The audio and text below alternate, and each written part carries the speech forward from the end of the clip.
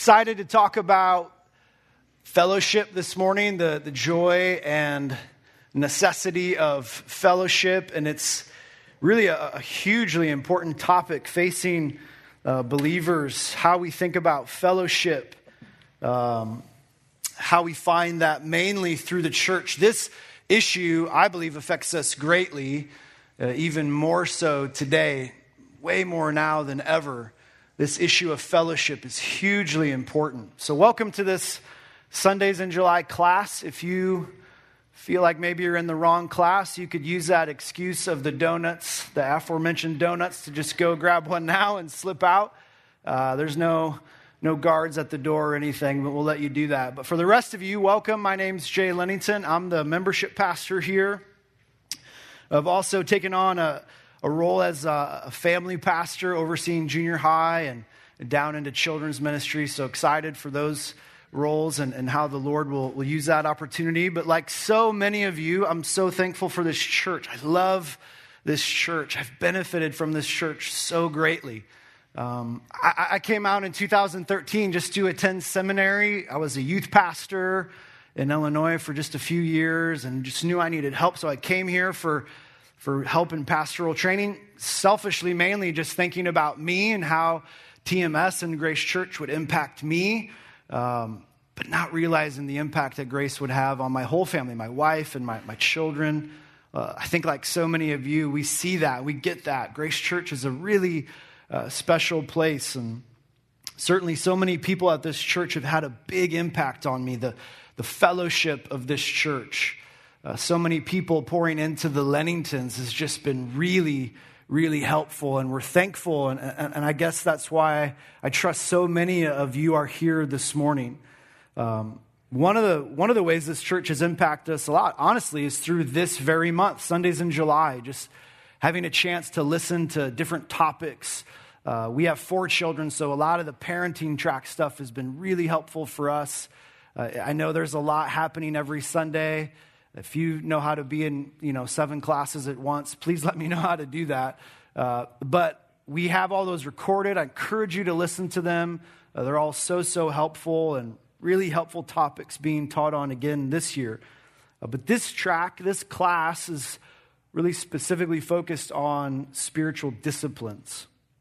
You may be wondering, how does a topic like this, like fellowship and the church, how does that fit into spiritual disciplines? That topic might lack a little of the sparkle or the interest or that initial attraction as some of the other topics being taught on. But as I've already said, fellowship is hugely important in the life of every single believer. And my goal this morning is to try to help you understand just how necessary fellowship truly is and how we can maximize that fellowship. It's tragic when fellowship is neglected. It's incredibly healthy when it's embraced. Hopefully, you're here because you're curious about this topic. What joy comes with fellowship? What joy is there for true fellowship with brothers and sisters in Christ? And what does the Bible say about necessity of fellowship? Like, why do we have to do this? Why can't we just, live stream from our PJs? Why this? And this morning, I want to challenge you to think about fellowship. Thinking about no matter what church you've come from, no matter how long you've been at Grace Church, thinking about this issue, like, what is it? What is fellowship? What do I think about fellowship? Is it just, knowing a few people's names when I come to church? Is that good enough for fellowship?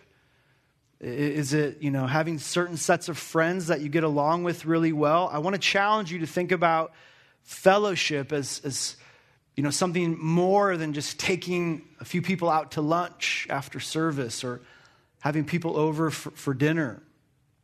All that, of course, is likely to happen, and it's certainly a part of fellowship, but I want you to think about true fellowship ultimately beginning with commitment. And if you're like a note person, I would just encourage you to write that down. True fellowship ultimately needs to begin with commitment. Fellowship will only be better and richer when it begins with formalized commitment. there is joy and necessity that comes with belonging to a local church. I don't think I have to convince you or argue very long for the incredible benefit that there is to being around others, especially inside the church. I think most of us get that. God tells us very early in the Bible, it's not good for man to be alone. And so he puts us into relationship.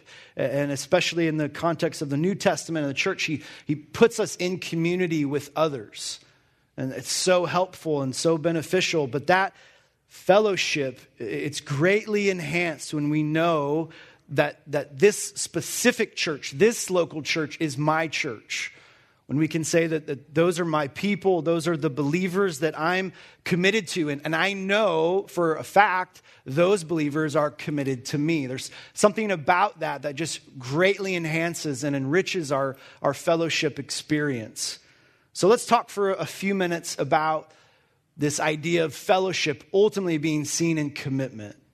Fellowship, and if you need another word, fellowship maybe in its connection to membership. Okay? Membership. People have so many differing views of membership. There are some who go to church their whole life and they never join a church formally. They never commit to a church in membership. And there are some who I see it all the time. I'm on the phone a lot with people who have varying views. And in a lot of ways, I think I would connect it to how we view fast food. People view the church like they view like fast food. I'm just going to go to the church that I'm in the mood for. So this Sunday, particularly, I want to go to this church because I'm in the mood for that kind of worship. So I'm just going to go there. Or I'm in the mood for this kind of teaching. And so I'm going to go to that church. Or I'm in the mood to be around these kinds of people. So I'll go there. And, like In-N-Out, Chick-fil-A, or Taco Bell, whatever your budget is. I don't know. Be careful with that last one. But Christians, they tend to bounce around to churches however the mood strikes. We see this again and again. People have differing views about the local church, about what it's for, about membership. And again, all this hugely impacts our fellowship. Not only do people have differing views, but so do churches. Some churches don't have a formal process of membership. Others have tiered levels of membership at their church, like gold members and platinum members, and it's really weird. Be careful if you can be a platinum member at your church. So there seems to just be a lot of good reason for confusion and so many different approaches to ecclesiology, how the church should work and function, especially in this issue of membership. A lot of confusion. Christ's design for his church is something that brought confusion very shortly after the church began, and it's something that still brings confusion to believers today. A lot of questions, a lot of issues about the purpose of church and about what church life is really for, and especially church membership. How do we put all this into practice? What is all this about? And maybe you could even think about Grace Church. Why in the world do we do what we do here? Why the membership classes? Why the membership center? Why the interview? Why the long process? What's it all about? For a lot of people, you can trace their view of membership and even baptism to the way they think about that word church. A little bit of confusion even with that. You understand that when you get saved, when you become a Christian, you belong to God's family. Ephesians chapter 1, verse 5, a verse that we all cherish and love. Believers love that verse. It reminds us that we are adopted as sons and daughters into God's family. We all understand that we belong. I'd say almost every Christian gets that. Almost every Christian doesn't really have a problem with that. They get that they're attached to God and his family. They claim that they're a part of the body of Christ, that the church of Christ. We would really call that the universal church. Universal church began at the day of Pentecost. You could read about that in Acts chapter 2. Other verses that help us see this idea of universal church, Hebrews 12:23, at our moment of salvation, we know we join the assembly of the firstborn who are enrolled in heaven. Revelation 1:5, too, it helps us understand you become a part of the church, the universal church, and the congregation of saints when you're declared righteous by the blood of Christ. Christians don't really struggle with that. They know that they belong to the whole. I think most embrace that reality. You know, they know they belong to God's family, but you probably don't use that phrase universal church much. I haven't seen any bumper stickers that say, I love my universal church. So it's interesting. You know you belong. You know you're a Christian. You know you belong with other Christians. You know that you're a part of the whole. But for some reason, that's where our understanding of church and belonging and even this idea of fellowship, ultimately recognized in commitment, it's kind of where it starts to get blurry. That's where it starts to differ. And for some, it even stops. For some, there's just no sense of belonging. But the Bible teaches that those who belong to the universal church, they were supposed to meet regularly in local assemblies. Groups of believers are meant to be together, and this is what we would call the local church. You, as a Christian, are supposed to be a part of the local church. Numerous benefits to belonging to a local church, one of which I think most important would be fellowship. The benefits that come with fellowship. We see this local church put into practice all over the New Testament. Couple verses just to show you. Acts 14:23, they appoint elders at every church. 1 Corinthians 11:18-20, these specific instructions for the Corinthians, but it's about when they came together as a church, when they met. Author of Hebrews says in chapter 10, verse 24, let us consider how to stir up one another to love and good works, not neglecting to meet together as is the habit of some, but encouraging one another, and all the more as you see the day drawing near. Being a part of a local church, it is absolutely vital, and it's one of the key ways that God encourages us in our faith.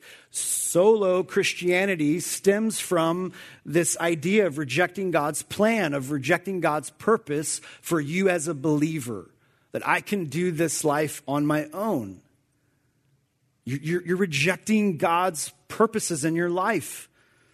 And it produces really strange thoughts and beliefs. Thoughts like this, like it's not that important for me to be committed to one church. Or I don't see the problem with being a member of several churches. Or even, I don't have to be a part of any church. I can listen to podcasts. I can read endless blogs. I can stay up to date with all my favorite pastors and their preaching. And again, the best part, I never have to leave my couch. I can do all this. And I don't have to tell you, the last year of our life certainly didn't help with this, did it? Kind of ingrained in us this ability to kind of get really close to church. But I think what so many of us were missing out on, what we were lacking, is what we're talking about this morning. This idea of connection, of fellowship. At all the elements except for fellowship. And so now, more than ever, people are questioning, how important is all this fellowship? Do we need fellowship? Do we really need each other?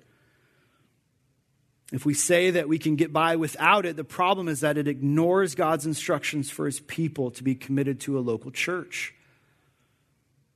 If you're convinced that you don't need anybody, you're ignoring God's plan for you and this commitment to the church. Again, solo Christianity, Christianity by myself, it's inadequate. You're designed by God to need other Christians to help you persevere in the faith and for you to be a source of encouragement to other believers as well. That's God's design for his church. You benefit. People pour into you, you pour into them. This is all the more important as we I think consider the return of Christ. That's what the author in Hebrews 10 is emphasizing there, that verse we just read. As all of us are waiting for our great hope and joy to be ultimately fulfilled, what are we to be doing? We're to be building up each other. We're to be pouring into each other, finding encouragement in our faith with one another, stirring up each other, helping each other press on and persevere and grow in these good deeds that flow from faith. We need the body of Christ to help with that. We so badly need it. Sam Albury says, to do that well, we need the input of others. We need to have input into others. This is how God has designed his people to flourish. Outside of the local church, there is a drought of this essential equipping. Let me just give you a few benefits of the local church. Think about these benefits. There are so many. The local church exists to lead believers first and foremost in corporate praise and worship of God each and every time it meets. When you gather with other believers at church, you're ultimately here to worship. We know that. We come together to pray. We join voices in song. We love being with each other, but all of that with the purpose of leading you in worship of God. Other benefits. We need the local church for equipping. As believers, we all need to be a part of a local church to be fed the Word of God. God equips, he gifts certain leaders in the local church, and their purpose is to help believers understand the truth of the Bible. There are leaders who are gifted in preaching and teaching, and you're here and you know that, and you get to listen to two pretty much every week. It's awesome. It's so encouraging. It's so helpful for this equipping. Other benefits. The local church is the spot to use our spiritual gifts. At your moment of salvation, you're given a spiritual gift, and that gift is not for you. It's for the local body. It's for the church. This specific gift meant to equip and encourage others. So you have a spiritual gift that this church needs. And you are in need of the spiritual gifts that other people have at this church, at a local church. It's hugely important that we get to use our gifts. And I can't tell you how satisfying that is to use your gift to serve the body. Whatever that gift might be, there's something about it that is so rewarding, knowing that I'm being useful for the kingdom the way God intended for me to be useful, to function in this body the way I'm supposed to, not trying to serve in a way that I'm not gifted, but doing what I'm primarily gifted to do. There's something so satisfying about that. So here's the point of some of those things. As we think about all these benefits, we aren't to just be attending, not to just be, here to listen and then be on our way, but rather we're to be actively committed to a local church, and we're to be faithfully devoted to a church so that we don't miss out on corporate worship with our brothers and sisters in Christ. We don't miss out on the teaching of the word. We don't neglect this accountability that we all need in our commitment to live obediently and in a God-honoring way. We need to be committed for the encouragement that we need to live out our faith every single day. We need this encouragement that comes from discipleship. Encouragement that comes from just being together with like-minded individuals. There's such joy there.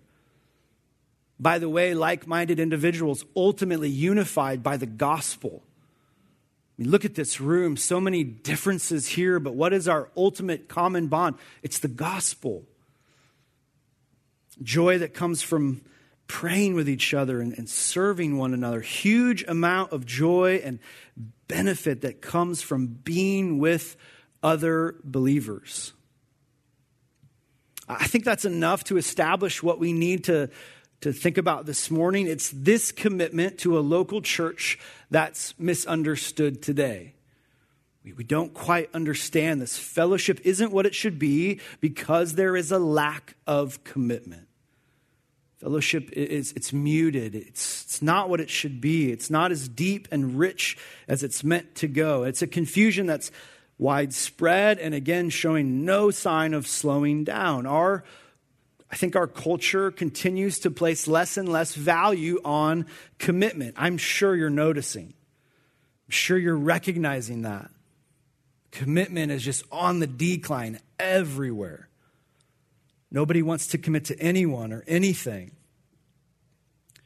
Believers seem to be embracing that same view when it comes to the church, when it comes to commitment to a church. This is a foundational part of the local church that makes zero sense for believers to be distancing themselves from. This idea of commitment. When someone becomes a Christian, when they're saved by grace alone, through faith alone, in Christ alone, they become a member of the body of Christ, that universal church. We talked about that, but that is absolutely not where it stops. Believers are meant to be and supposed to be baptized, and then they should also join in membership to a local church. In the New Testament, the thought of a believer who didn't get baptized is so weird. It's so bizarre. Or a believer who didn't immediately identify with a local church. It's so strange to see that. Somebody who wasn't clearly committed or obviously belonging to this group of believers. In the New Testament, nobody even thought about being a Christian in isolation. Nobody did. It wasn't even a thought. So what happened? Well, I have a theory, a thought. Over a decade ago, church took a kind of a step, a digital step, and began to offer the online church service. It was meant to be a front door for those who were, checking out the church. It was meant to be a way to visit without physically visiting. It was meant to be helpful for those who wanted to be there but couldn't be there if you were sick or traveling or whatever, a way for you to still be connected to the local church. It started with such good intentions. It was meant to be so practically and purposefully helpful. But of course, man has a way of twisting things. It became something else. It became a way for Christians to be there without ever actually being a part of it. And so the consumer-oriented Christian was born. This consumer Christian. He was disengaged and they headed for the back door and they traded traffic for the ability and freedom to listen whenever and however they wanted. You could listen to sermons while you drive to work. I can listen to my favorite sermon while I'm hitting the treadmill, whatever. We start to think about this being church. I'm getting all the benefits of church and I'm able to multitask and do all these other things. Isn't this great? They became consumers. I read this interesting little article about church trends from a few years ago. It said this: consumer Christians or consumer-oriented Christians, they're becoming an endangered species.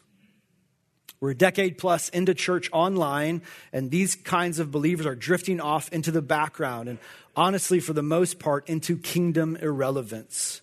You can't change the world if your only connection with the kingdom is through your AirPods.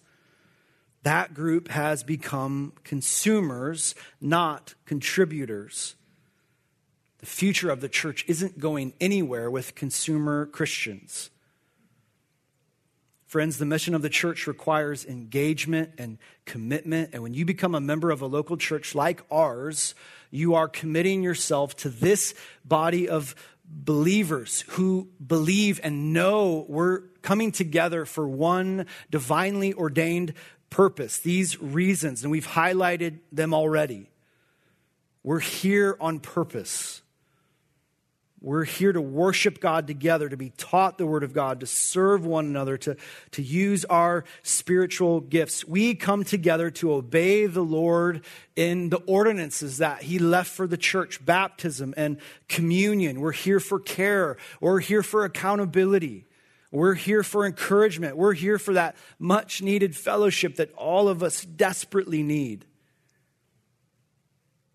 It's so hard to benefit from that when you aren't committed to one specific church. When you say no thanks to membership, to commitment, it's revealing something. It's saying something about you, a confusion on your part of your responsibility that God gives you to a local church. It highlights a little bit of arrogance. Sam Albury again says, thinking we have no need for the local church is my way of saying I can manage without the encouragement that God wants to provide through the church. And selfishly, I'm saying, I don't want any part of encouraging those in my local church either. To make a biblical case for membership, so many parts of Scripture that we could look at and talk about. If you've been through the membership class, you've heard a lot of these. If you haven't, let me just briefly go through these real fast. To make a case, we could first just look at how the early church modeled it, membership. Some people say, well, it's not in the Bible. Let me show you where it is. The early church models it. They kept roll in 1 Timothy 5:9. It talks about putting widows on the list. The church knew the widows in their church. They knew specifics about the people in their church. They knew who was there. They kept track of them. They knew what was going on. They knew who was in their church and who wasn't in their church. They had a list. They kept track. We can make a case for membership by talking about church leaders.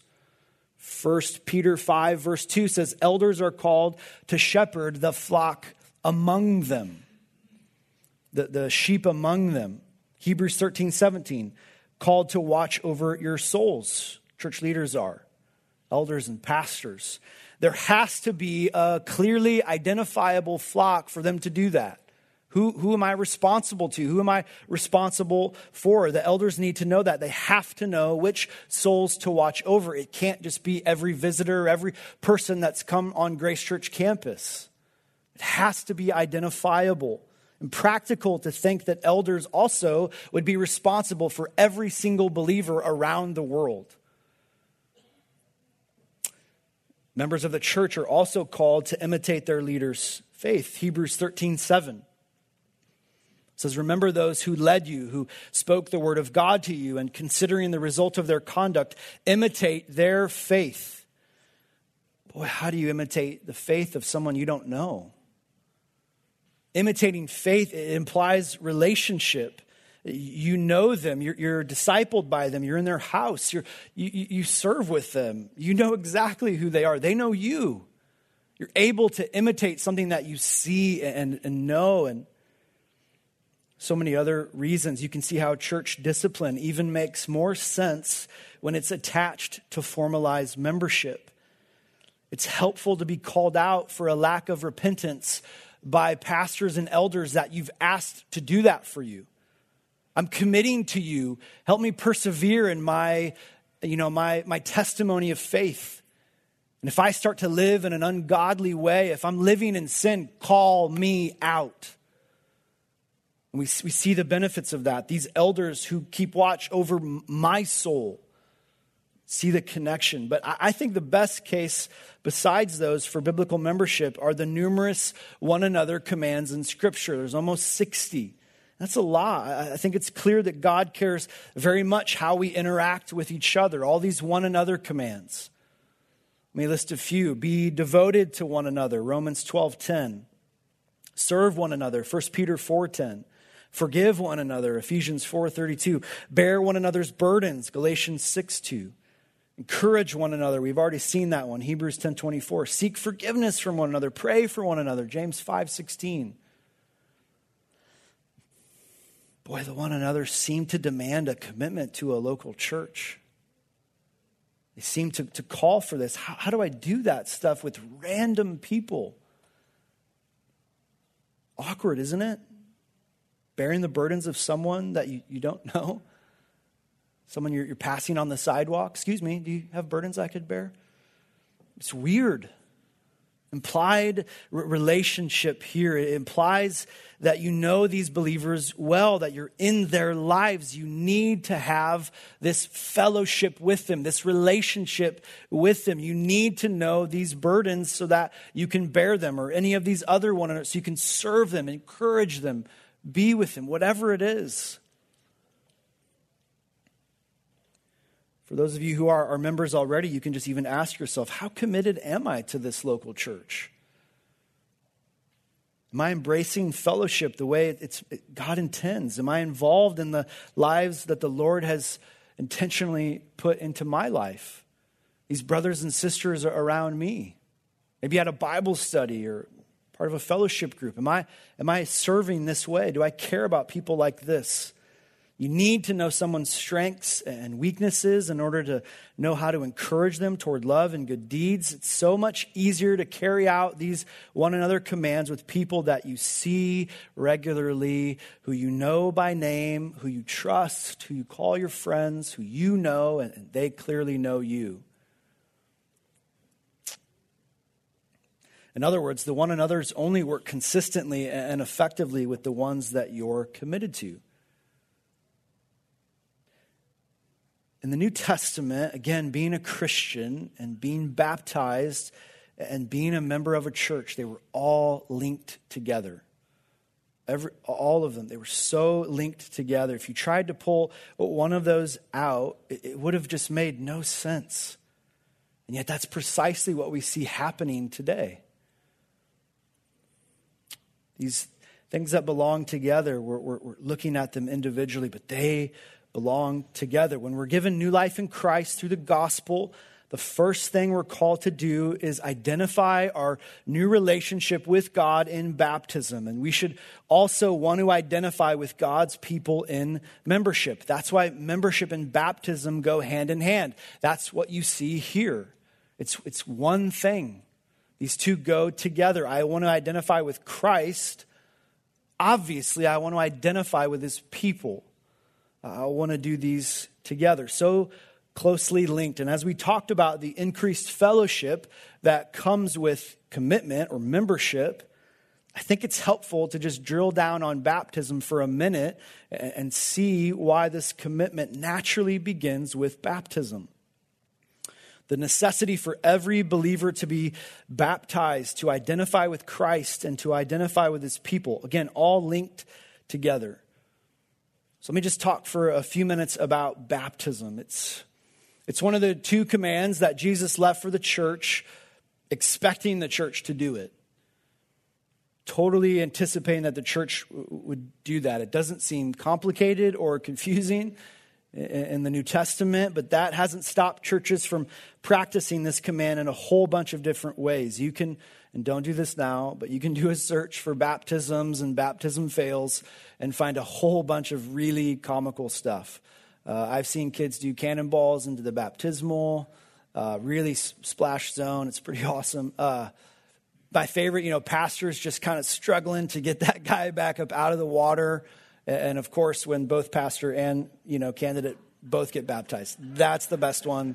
There's a lot of, if you're bored or just, need a moment of encouragement, baptism fails. It'll cheer you up. But baptism is something that our church practices, and we do that here because of what the Bible says. If you start making your way to Romans chapter 6, it's just going to be a text that'll help us this morning. And even while you turn there, let me just say, we can't exhaust all there is to say about baptism. Can't cover the whole thing, but I hope that you see baptism as something that's intended for the church and how baptism also uniquely attaches you to that local church. I want you to know what baptism is and why you, Christian, should get baptized if you haven't. Let's just start here. Baptism is a picture. It's a sign. Signs give information. They represent something. They tell you where you're at, or they tell you that something's dangerous. They can tell you how clean that favorite taco place you go to is or isn't. Baptism's like that. It's a sign. It points to something else. Again, we must understand baptism is not primarily about you. Yes, you're involved, but it's a picture of what Jesus has done. Baptism points everybody who's watching to Jesus. It's a sign that points to the gospel. And almost every Sunday night at the evening service, we have a few people who get baptized. The pastor, comes out in that water first, and pretty awesome white robe, and we get out there, and then the people come out and they read their testimony. We baptize them in the name of the Father, Son, and Holy Spirit, and then we put them all the way in the water and bring them back up, and that's kind of the picture. So how and what is that a sign of? What's that pointing to? Our pastor says baptism is a physical picture of the death, burial, and of the new birth that occurs when one puts their faith in the Savior. It's an object lesson. It's a visual representation of a spiritual reality. He says that's the meaning of baptism. This is what it is. You could say it's an outward sign of an inward change. I think that's helpful. Something's happened on the inside of this person, and this is the outward way to show it. I want people to know what's happened. When you get baptized and you declare to the watching world and to the church that there's been a change in your life, you want to show them what's happened. And what is that? Well, Romans chapter 6. We'll start in verse 3. It says, "Do you not know that all of us who've been baptized into Christ Jesus were baptized into his death? We were buried, therefore, with him by baptism into death, in order that just as Christ was raised from the dead by the glory of the Father, we too might walk in newness of life. For if we've been united with him in a death like his, we shall certainly be united with him in a resurrection like his. We know that our old self was crucified with him in order that the body of sin might be brought to nothing, so that we would no longer be enslaved to sin. For one who has died has been set free from sin." It can be a little confusing to think about being united with Christ in his death and burial and resurrection, but that's what this is. Paul helps us understand that exact relationship right here. Now in Romans 6, baptize doesn't mean water baptism. It just means what that word always means, immersed. Immersed. We're immersed, Paul says, into Christ. We've died with Christ. And we're buried with him and we rise with him. We're immersed into Jesus. And it's water baptism that symbolizes that spiritual reality. It's a picture of what Jesus has done. It's a picture of what the gospel, the good news of Christ has done in your life. It's a portrait of the change that's taken place in your heart. Perfectly shows that. Listen, Jesus died and was buried and rose physically so that you could have spiritual life in him. Verse 6 says, our old self has died. We've died to our sin. The old life that was only concerned about me, that old life that only cared about, my life, that old life that loved to exchange the truth about God for a lie, that sinful nature that was enslaved to sin. This has changed. There's been this newness. Here in Romans, Paul says that as a believer, you've died to all that. You've been buried and you've been raised to live this new life. Even verse 4, you've died and are buried in order that you might rise to new life, walking in newness of life. I'm not only alive, I'm not only spiritually alive now, but I'm living a whole new way. So much of that is what I'm saying when I'm getting baptized. I've been saved by Christ. I have spiritual life where I was once dead, and now I'm living in a whole new way. You could look at so many passages of Scripture to help with that, but Romans 12 might be a good one, just living as that living sacrifice for God. Not comforted to the world or its sinful desires. I'm just living acceptable to God. That's a helpful place to look. But I'm living like Christ. I'm living a life pursuing obedience to Christ and his word. And so when a person's baptized, they can say all of that. They are saying all of that. They say Jesus died and was buried and he rose physically and he did that for my sin. He paid my debt. He satisfied God's wrath for me on the cross and he did that so I could have eternal life. What does all this have to do with water baptism? Well, going under the water it's that picture of our death, of our burial. Coming up out of the water, it's that picture of this newness of life. It's the picture of the change that's already happened on the inside. This is precisely why we believe that you must be immersed into the water. We do it that way, not only because that's what the word means, but also it's the best way to picture the spiritual change that's happened in your life. Again, baptism not about you, points to Jesus, a picture of his death. Going under the water is your way of saying, I'm immersed into Christ. I'm with him. I'm united with him. As he died and was buried, I too have died to my sinful self, and I've risen to newness of life. So it's this symbol to show there's been a change on the inside, points to Christ, to your union with Christ. Maybe just one other text. Why do it? Why get baptized? The Great Commission is certainly helpful. Matthew 28. Jesus said to his disciples, all authority, verse 18, in heaven and on earth has been given to me. Go, therefore, and make disciples of all nations, baptizing them in the name of the Father and of the Son and of the Holy Spirit, teaching them to observe all that I have commanded you. Here we have a great reason to baptize and then to be baptized. Obviously, Jesus commands it. Some of his last words to his disciples before he ascends back to heaven are these. We have this command: make disciples, and then mark disciples in baptism, and then mature disciples, teaching them more and more of what Christ has commanded. This is Jesus' plan for the growth of the church. Do you see it? Make disciples, mark them, and then mature them. And we see it put right into practice. Acts chapter 2, that's what the apostles are out doing. They're preaching the Gospels. They're doing what Jesus told them to do. Verse 37 of Acts chapter 2.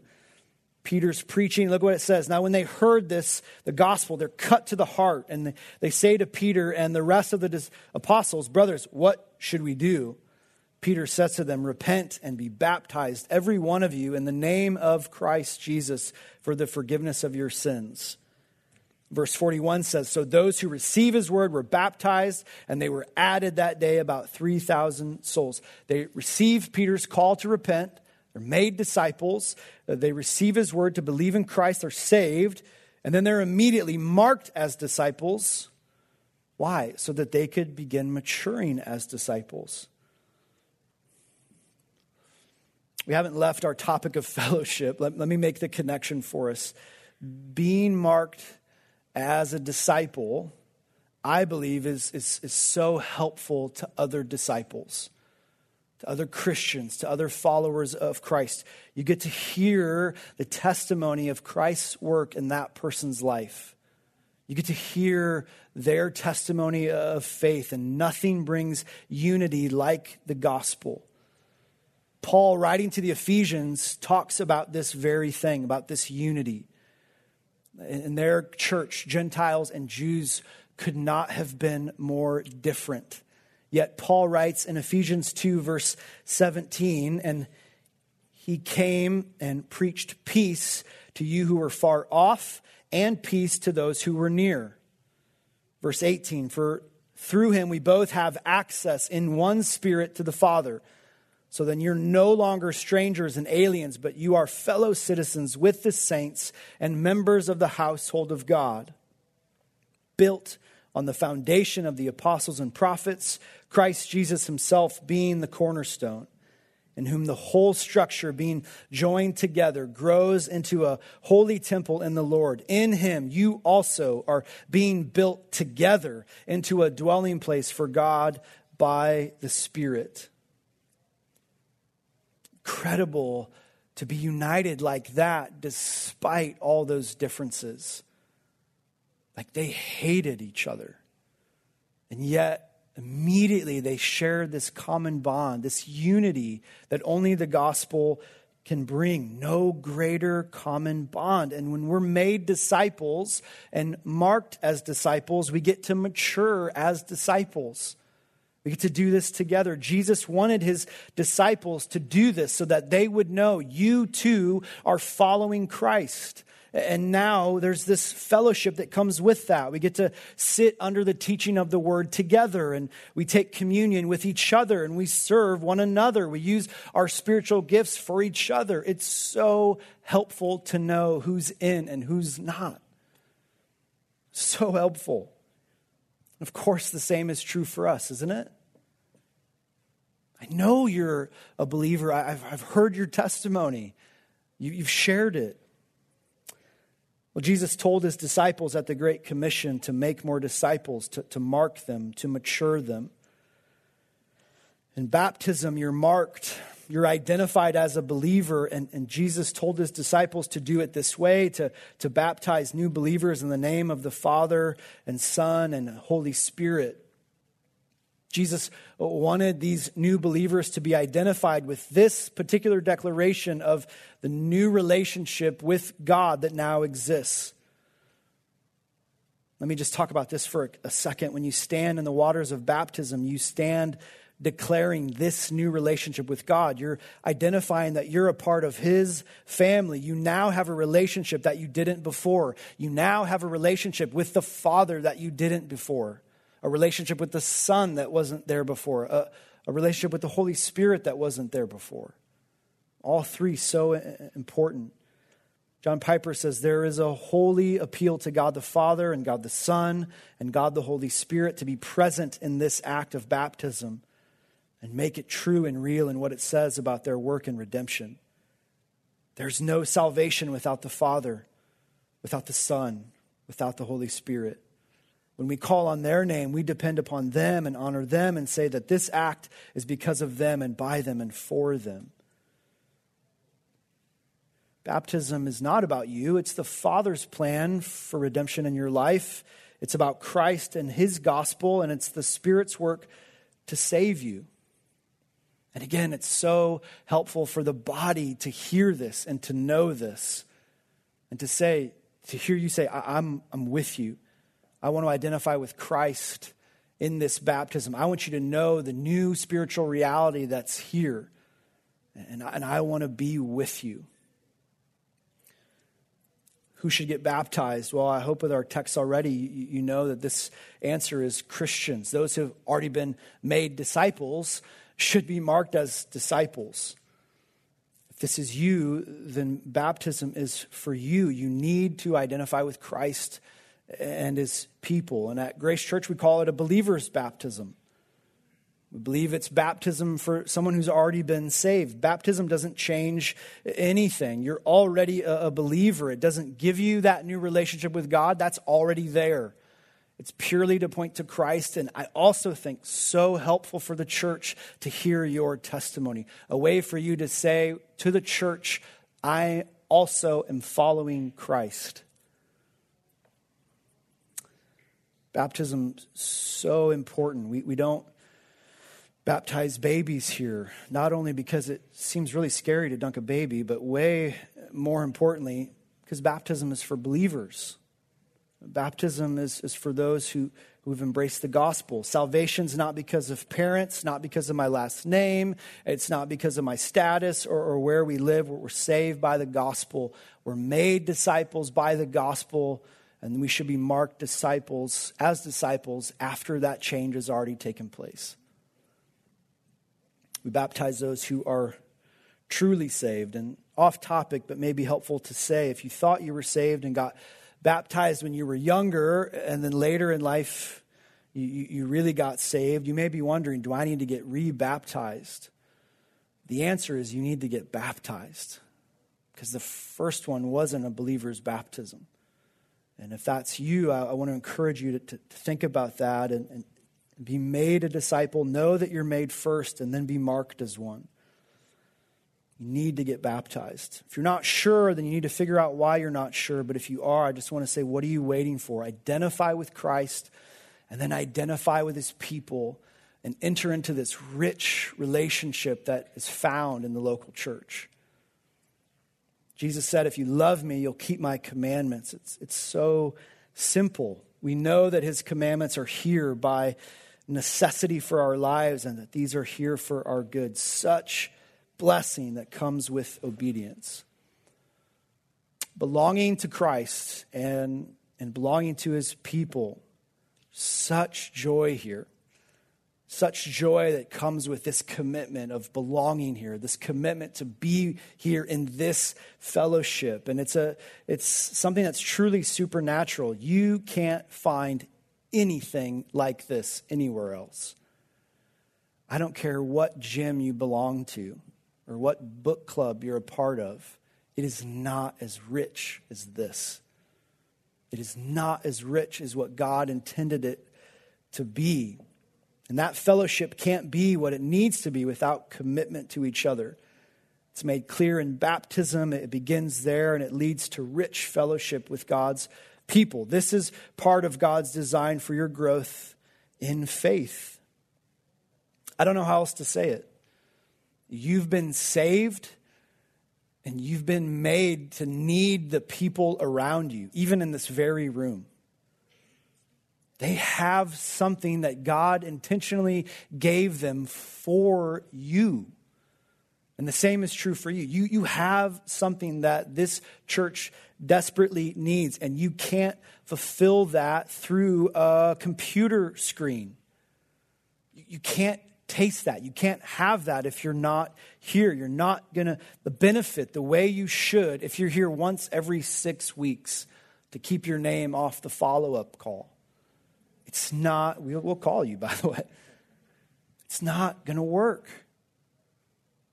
You're going to be missing out. You need to be committed to the local church. You've been made a disciple. Hopefully you've been marked as one in baptism. If not, let's help you get baptized. But it's time to mature as a believer. And the best way we taste that, the best way we have that is through this rich fellowship. Let me pray for us. Heavenly Father, thank you for the gift of fellowship. We want to enjoy these benefits of the fellowship that's here, the benefits of true fellowship, intended by you to be in our life. Lord, thank you first for saving us, but then putting us into a church that we might continue to grow. We're so grateful for how you speak to us through your word. God, how you help us to understand what the church is for, how it's so clearly to our benefit. I hope more than anything we rejoice this morning because of what your gospel has done in our lives. That's the most important. But Lord, we see then too how important the necessity to continue to grow in our commitment to the church. Help us to see that, the importance of belonging, of commitment, of membership.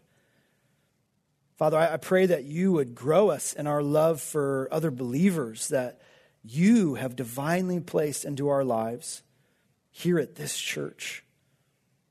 God, help us to benefit from all these joys that come with belonging, all the joy that comes with being a part of the body. Oh God, I pray for the rest of the morning. Pray for our second hour, Lord, for Dr. Lawson as he preaches. Father, ask that you would keep our hearts tender, that you would help us to listen, to hear, to put into practice, Lord. It's so good to be at your church this morning. Pray all these things in the name of King Jesus, our Lord and our Savior. Amen. Okay, I just want to make a few recommendations. If you want to read more about the church, I know only the first few rows can see this, but a great book that I encourage everybody to read. It's pretty new by Sinclair Ferguson. It's called Devoted to God's Church. Really helpful. Also, you notice that it's not like one of those massive books. I try to only recommend shorter books, but this is a really helpful book. Helps you understand a little bit more the benefits and the function of the local church. Our bookstore, I just took the last copy, so there will be more this week. And if anybody's really dying to read it, I'd love to give it to you. I'm going to dismiss you so that you can get out of here and enjoy some fellowship with each other. But if you have questions about anything this morning, I'm happy to stick around. I think they're going to want to open this up for the live stream service here in a little bit, but happy to answer your questions. but just don't want to subject all of you to the individual questions, okay? Thanks for being here. You guys are dismissed.